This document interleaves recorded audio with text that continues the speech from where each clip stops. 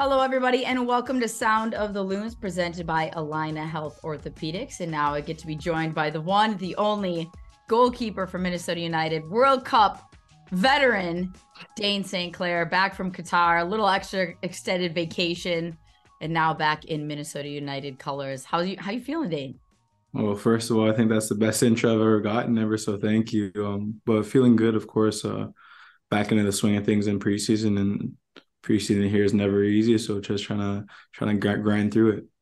Yeah, grinding is probably the operative word there. And I know it's probably tough to be grateful for the fact that you get to do the grind, grateful for the grind when you're in it. But I'm sure if there's anybody working on the side coming back from an injury, they probably wish they could be out there. And you don't even have to run the beep test, for goodness sakes. We do enough diving instead of doing this. We do our version of it pretty much, which is up and down. So it might not be as much running, but we're definitely getting our goalie fitness in as well.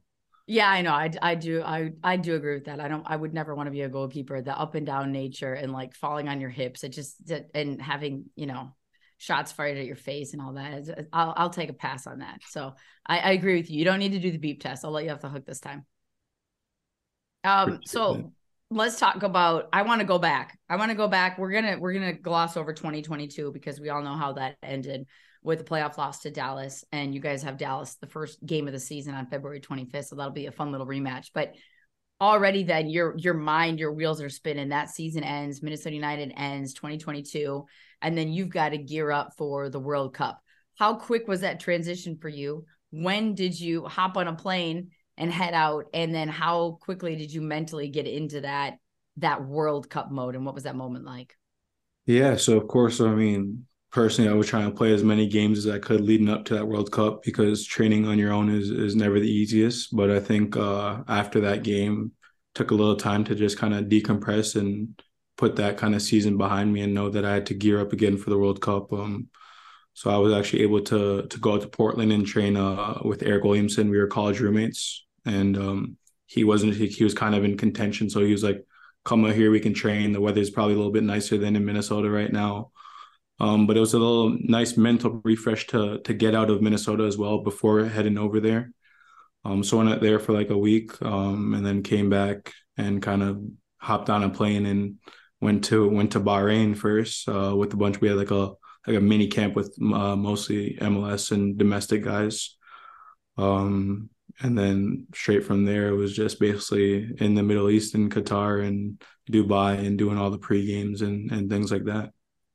So walk me through that feeling. I know you had already been in camps with the Canadian national team, but then once it got to the World Cup and you're getting off the plane there, you're in the hotel, you see the city, the country kind of coming alive with these celebrations and the feeling of the World Cup. What was that like for you personally? What was that moment like, as far as you think about the little boy you were when you first started playing, and now here you are at a World Cup in Qatar? Honestly, I'll bring it back like a week before because when we were on the plane to Bahrain was during the MLS Cup final.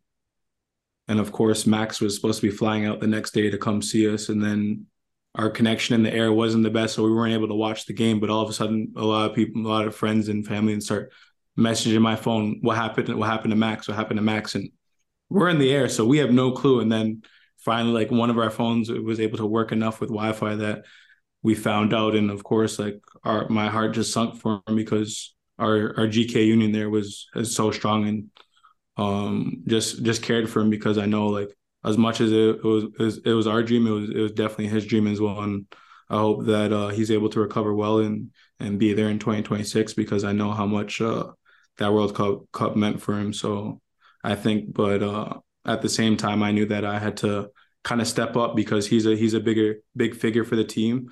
Even though he was going to be the backup goalie, he still has a great presence and leadership around the team. So I knew that me stepping up and moving up a spot was going to have to kind of take in that. So it was kind of decompressing and feeling that sadness for him as well. And then noticing that I had to kind of take another step up to be able to support the team the best that I could. So then you get there, you do some of these extra games, this little mini camp that you had in Bahrain. You get through the World Cup. Maybe it didn't end the way that Canada clearly had hoped it would. Now you've got 2026 to focus on. But then also when the World Cup ended, I know Adrian, when we had him on a podcast, one of the first ones of the year, he said, gave you a little bit of extra break, which makes sense, obviously, for the amount of time that you didn't have off with the World Cup in there. What did you do then during that time to decompress? Did you just go home and do nothing and have like normal life? Or what did you do to decompress to then kind of reset yourself for MLS 2023? So I went home for a little bit, and then also I went on vacation to Jamaica. Funny enough, with Eric and his girlfriend again, along with my girlfriend. So we had like a week and a half down in Jamaica, just kind of enjoying the weather and kind of decompressing, kind of away from everything. And I feel like it was something that personally I definitely needed, because obviously not only was 2020 long, but knowing the schedule this upcoming year with a lot of international games and domestic games, with Leagues Cup coming in play and the Gold Cup and Nations League, there's going to be a lot of games to play again this year as well. So I thought that as much as it was important for me to decompress from 2022, I had to kind of prepare myself for 2023 and how long it was going to be again, and to kind of just allow myself to kind of disconnect for a little bit. Did you feel like when you did get to Minnesota that it was the right time? Did you feel like you were ready to come back? Did you have enough decompression time, and then also like ready to physically and mentally get back in it and get back with this group of guys? Yeah, I think you're always kind of battling that time when you know the team's kind of there and doing things. And I was at home training with my trainer, but I think kind of you're seeing the guys back in team, and you kind of want to be there. And as much as I knew I needed that week, like part of me was like, I ended up coming back a couple of days early, because I was like, I just want to be around the team. And of course we had some new guys as well, so kind of show them around. Of course, me and Daniil have a good relationship from the national team, so kind of just showing him what Minnesota is and kind of preparing, because I know that this could be a big year for a lot of us. Yeah, I know you made the comment the other day on Twitter about getting off the plane back in Minnesota after Orlando. And he was telling me the other day about when we did a podcast that people were telling him like, oh my gosh, it's so cold in Minnesota. And he's like, I'm Canadian. And they're like, no, this is different. What kind of advice did you give him to tell him to make sure he packed his parka, or what? I mean, just because we're Canadian doesn't mean we like it. We're just used to it. Hey, I get it. I'm used to it. I can deal with the cold, but I don't think any of us like it. And we all have, like, all of our parents and stuff are from the Caribbean. So our ongoing joke is we all have Caribbean blood, so we're not used to this.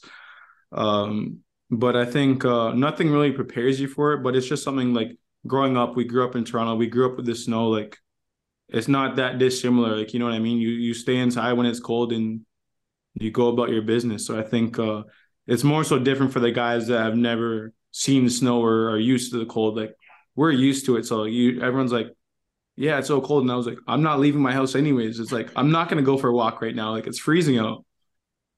I remember when I saw one day last year when Bongi first got here, and he was walking from the NSC building outside that little stretch before you get into the dome. And he just had this look on his face like, what am I doing? You know, it was one of those like. No, that walk is definitely becomes a wind tunnel. And I think they need to find a way to cover it up so that we're just inside the whole time, because of course you're going out to training, so you're not going to have a jacket on or anything like that. But when that wind gets in there, it can definitely get cold for sure. So yeah, I'll give him a pass on that one, but I know exactly what you mean.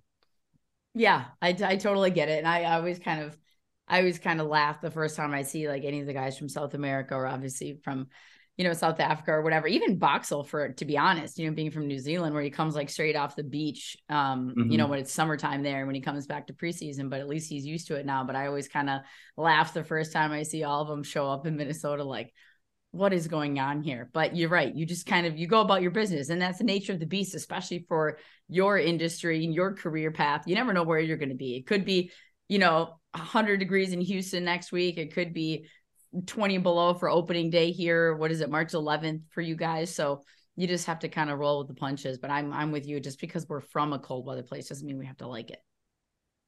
No, exactly. And of course you like I said, you get used to it, but it's definitely not something that you look forward to. I'm sure a lot of people in Minnesota are definitely looking forward to the summer and the walks and the rooftops and everything like that. So Yeah, exactly. So let's talk about 2023. What was the feeling when you got into camp? How did that feel for you? I know there's a couple new, at least one new goalkeeper on the squad that's training every day, and Stewie Kerr is back in there training you guys. But from a whole roster standpoint, what was it like to get back in with the guys, to see some of the new faces, some familiar, some not, and then also the returning guys, and how are you feeling about 2023?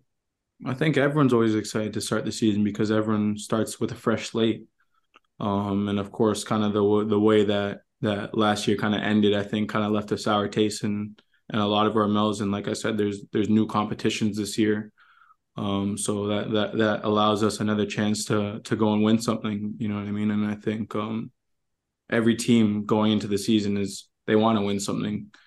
That's why we play, you know what I mean? We're all competitors at heart, and I think just kind of getting together and figuring out how are we going to go about this and how are we going to kind of get over that hump that we haven't been able to get over as a club.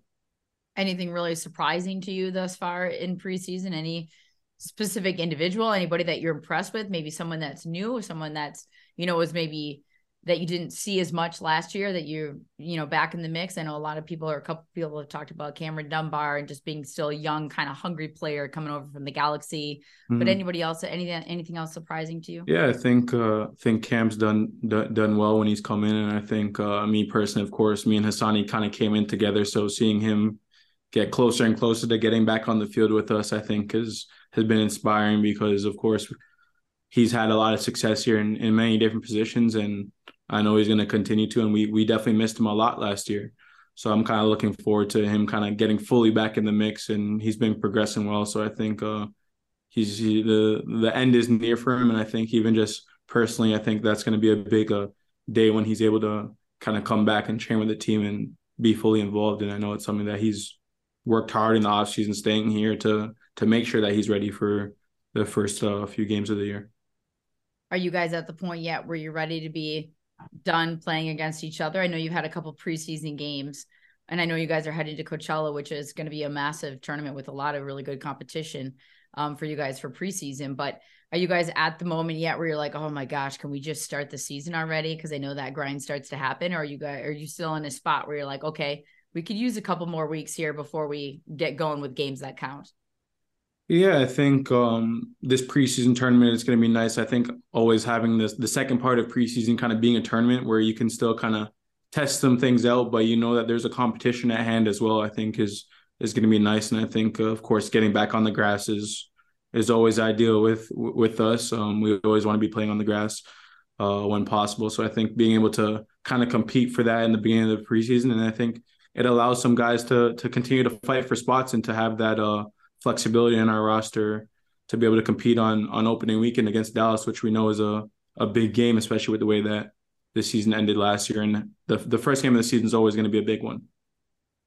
What's your goal? Do you sit down and write goals? And maybe you don't, but just mentally, like what do you want to accomplish this season? I mean, you were MLS All-Star and MVP, MLS All-Star MVP last year, so it's going to be tough to ratchet it up a notch from an individual perspective. But what are some of your goals for this season for 2023? Yeah, I think, of course, I kind of had a good, start for my start of the season was definitely good. And kind of being in that all-star mix, of course, is something that I want to continue to be a part of. But I think I want to improve on my consistency. I know there were some games that I was very good last year, and there were some games that I know that I could have improved. And I think when I look at the full body of work, I want to be able to not just have that conversation about potential all-star, but I want to have that conversation about potential goal of the year and being that mix for that, because I think a lot of people talk to me about me midway and halfway through the season, and then things kind of faded out towards the end. So I want to make sure that I'm consistently playing at that level. And I know that I've had those big performances and I know that I'm capable of it, but I also want to continue to have that consistency and kind of take it up a notch as well. Awesome. Well, thank you, Dane, for joining me. I know you're gonna stick around for one more segment here. We're gonna have a special guest, Justin Morrow, former MLS player, most recently with Toronto FC, but part of Black Players for Change, and we're gonna talk a lot about that, and of course, Black History Month as well. But Dane, thank you for joining me for segment number 1, and I'll see you in segment number 2. Sounds good. See you in a little bit.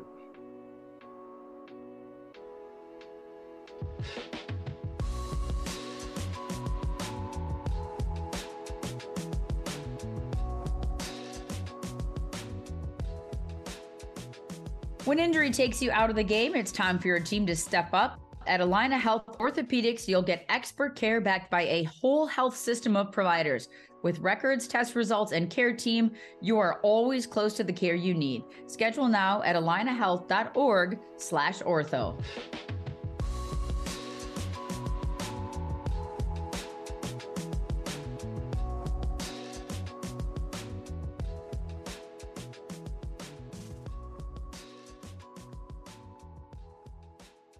Welcome back to Sound of the Loons, presented by Allina Health Orthopedics. Again, I'm Kinder St. Aubin, and this time I get to be joined by Dane St. Clair once again, who's back for segment number 2, but also Justin Morrow, retired MLS player, but very important piece of the Black Players for Change. And I know we've talked about it a bit, and Dane, you and I hit on it in the first segment, but also February, Black History Month. So an important time to really emphasize and focus on the positive things and what you guys are doing in Black Players for Change. But let's give everybody a little bit of history.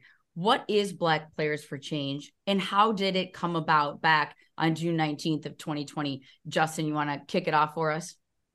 Yeah, I'll kick it off, and I'll start by saying thanks for having me. I love joining these conversations. Number one, to shed some light on BPC, but also talk about Black excellence, the wonderful history that we contribute to this culture here, not only in the United States, but worldwide. So thanks again.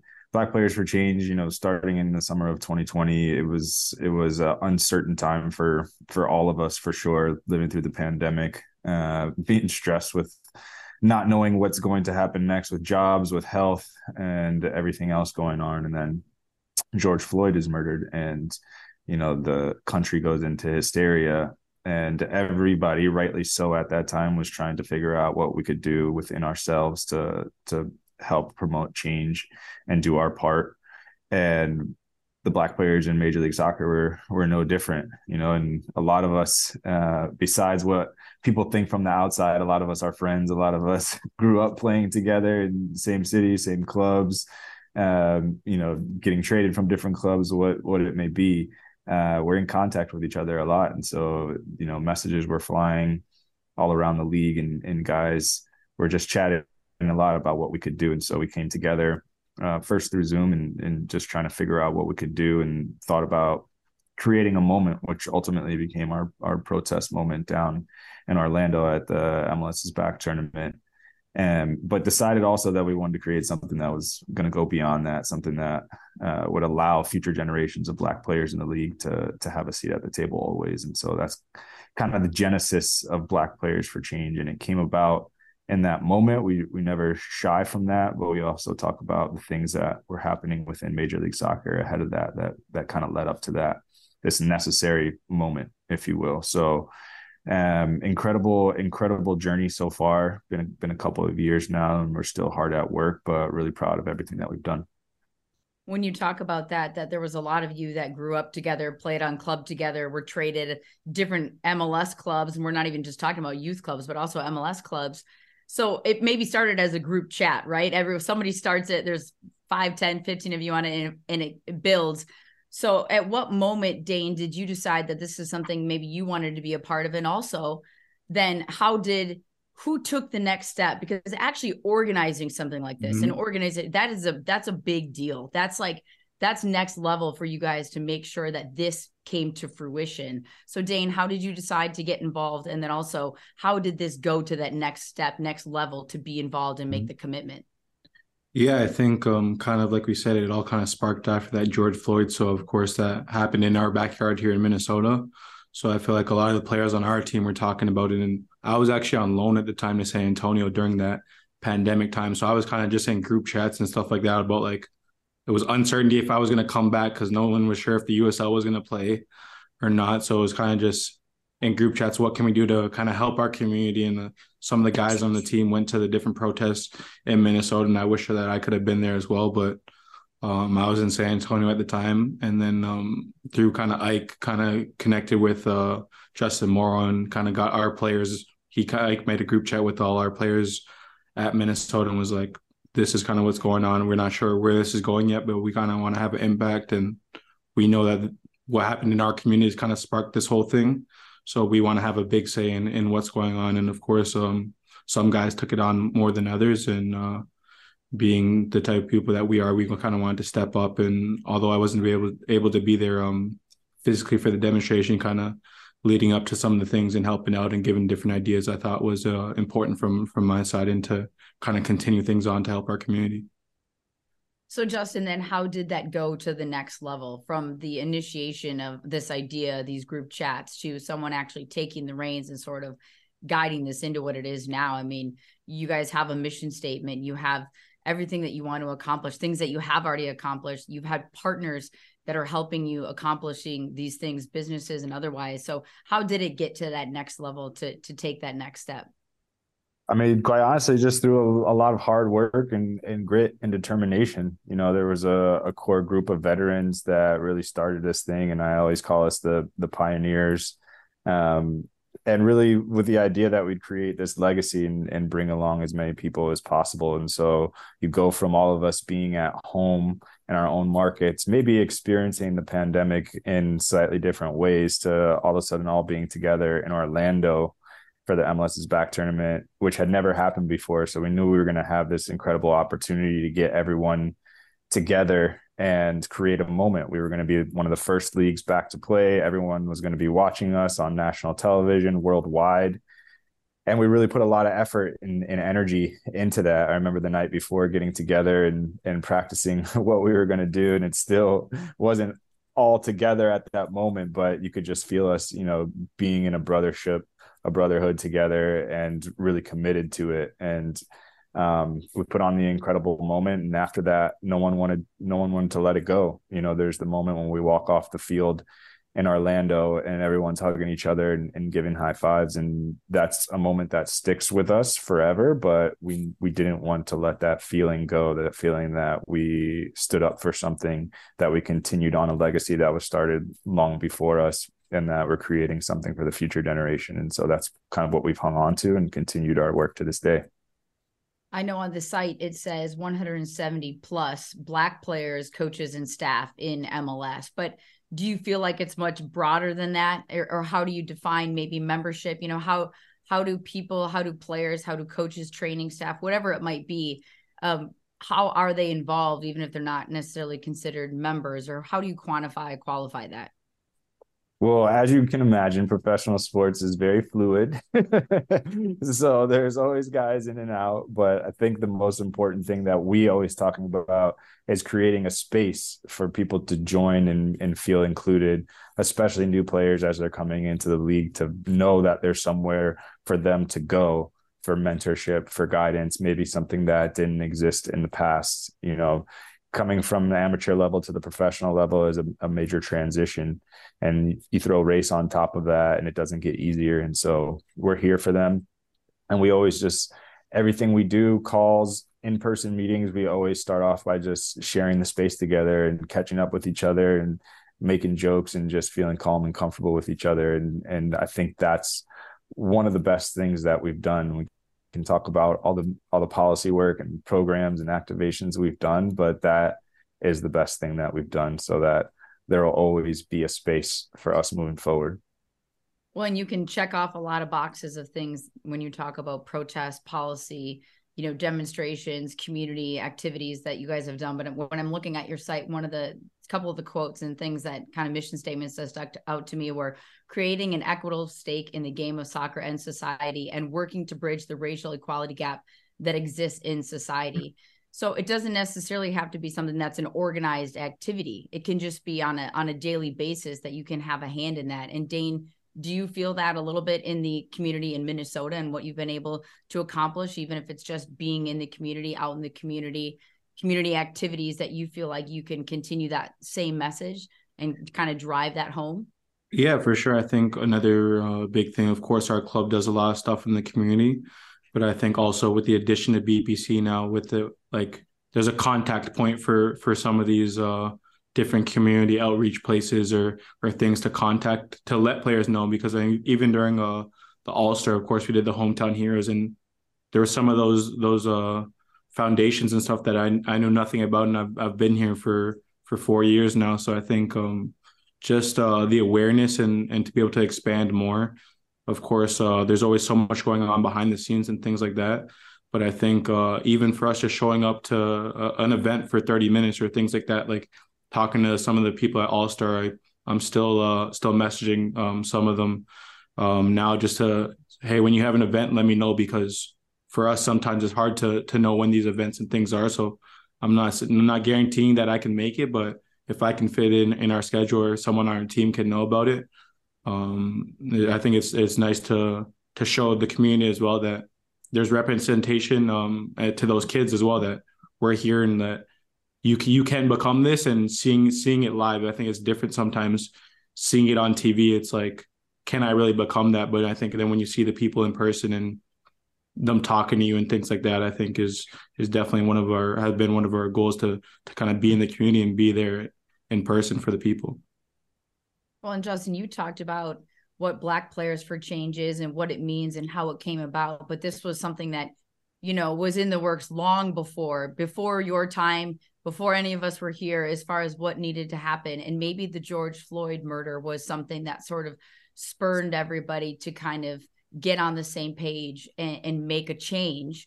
What has been the biggest impact you think thus far that Black Players for Change has been able to do, whether it's on a bigger scale, a smaller scale? What's one of the bigger things that you've seen? Well, I always give props to Major League Soccer because from the beginning, they recognize how special Black Players for Change is, and they've been in constant communication and have a great working relationship with us. And so now we've created this lane, this avenue for Major League Soccer as a league to consult their players on the things that are maybe going good or maybe could do a little bit better. And they've admitted to shortcomings in the past. So now when we deal with incidents of race or any discrimination for that matter, they bring us into the conversation, and we have formal ways to do that, whether that's through some of the committees that we've organized, or we have informal ways through the relationships that we've built with the commissioner and his close executives. So it's just been incredible to continue this work. And like I said, build for the next generation. It's something that we're all still committed to this day. And in that way, we are able to push the league forward now, because we all recognized it in 2020 that these things have happened in the past and no change has really been made. But the fact that we're still here today and pushing and knocking on the door, that holds them accountable in some type of way. So, when we talk about what have we gained, what have we progressed in what ways, for me, it's exactly that. It's continuing to keep a pulse on it, continuing to make sure that things are happening in the background, from a systemic level, the policies that we can change, but also just the acknowledgement that racism exists in our league and we are trying to do something about it. Because we've been in conversations with our global allies, and it's not so easy for other cultures to recognize how racism plays out in their different systems, whether it be at their league, their health system, their education system, whatnot. And at least over here, we are having the conversation and continuing to work away at it day after day and month after month and year after year. And for me, that's what progress is.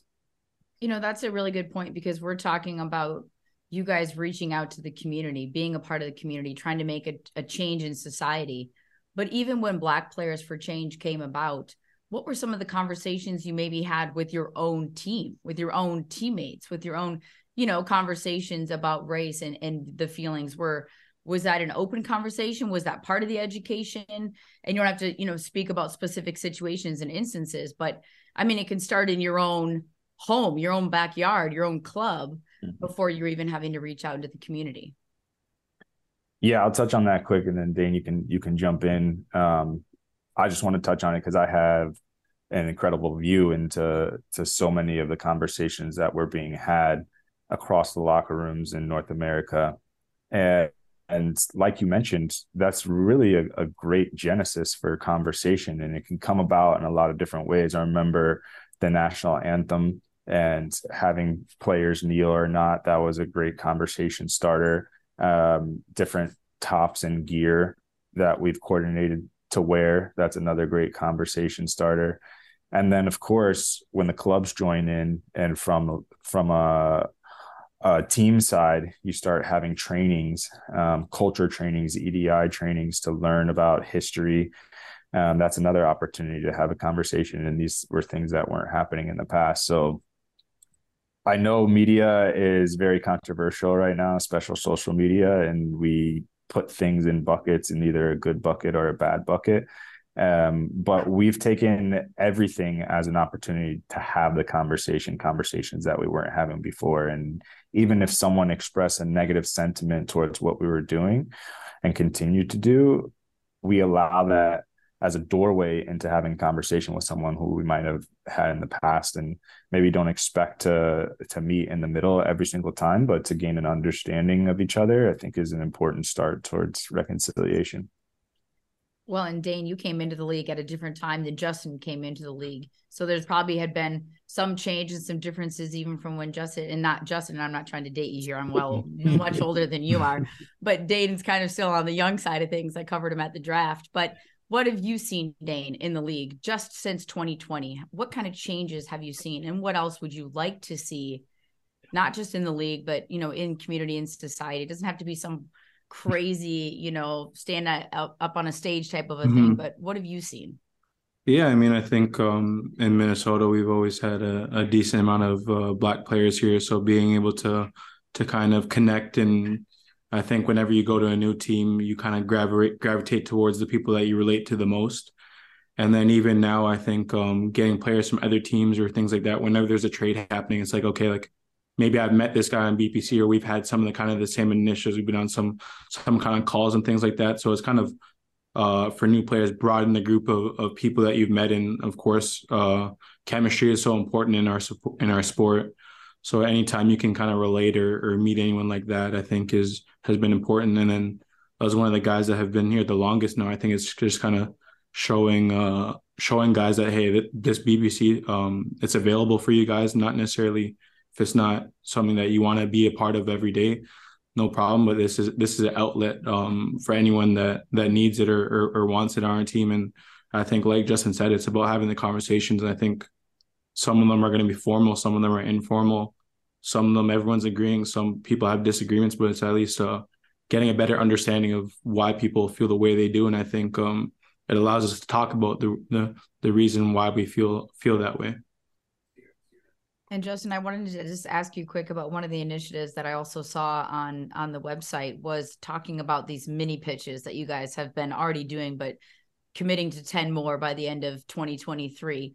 What does something like that do to the community, for the community? What do you see in those moments with the mini pitches in the different communities? And why is that such an important initiative amongst all the other things you guys are doing? Yeah, we always talk about Black Players for Change, and we talk about it in the ways that we work inside the league and outside of the league. And the mini pitch initiative is one of the things that we do in our communities outside of the league to eliminate barriers. We know this sport is hard to access on many different levels. The cost of field time is way up through the roof, and we know where that money is going. And so that excludes a lot of people. And that's exactly what this mini pitch initiative is all about.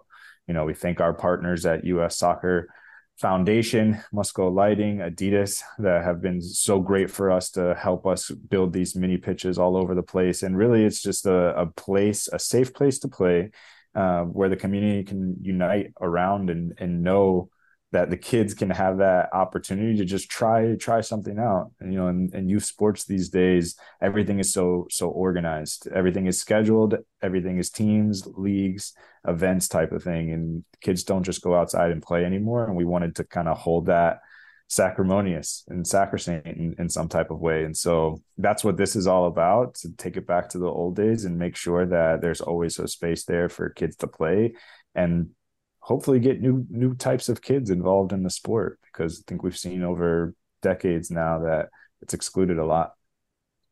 And just last but not least, as we talk about Black History Month and Black Players for Change, if there was one message that each of you wanted to leave going forward, what would that be? What would the message be? What are sort of the hopes and the goals of not just your organization, but also just during Black History Month that people could take away from this part of the podcast and this discussion? Yeah, I think for me personally, it's kind of like when we had our first protest. We don't want it to just be this 1 month thing where we highlight things and then that's it. And then next year we do it again. I think it's about having continuous conversations and support. And of course, it's nice to highlight those things. But I think beyond this month, what can we continue to do to help our communities? Yeah, Dane hit it right on the head. He said it perfectly.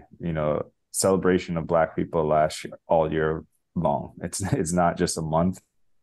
For me, the history part is really important as well. I know it's something that's under attack right now in our country. And so to ground ourselves in that and really give an effort to learn about something you don't know about Black history, that goes a long way as well. So for me, continuing to celebrate our heritage and our culture is always important. Well, I appreciate both of you for joining me today to talk about Black Players for Change, but more importantly, Black History Month. And I know that you're joining me today for this podcast, but to echo your sentiment, hopefully this is a conversation that's not just going on in February. It can be going on year round, not just something that we're celebrating and talking about in the month of February, but something that we can talk about and have celebrations for 12 months out of the year. So thank you both so much for joining me today for this discussion. Thanks for having us. All right. Thank you. All right, everybody, we're going to sign off for now, but join us next week for another episode of Sound of the Loons right here, presented by Allina Health Orthopedics.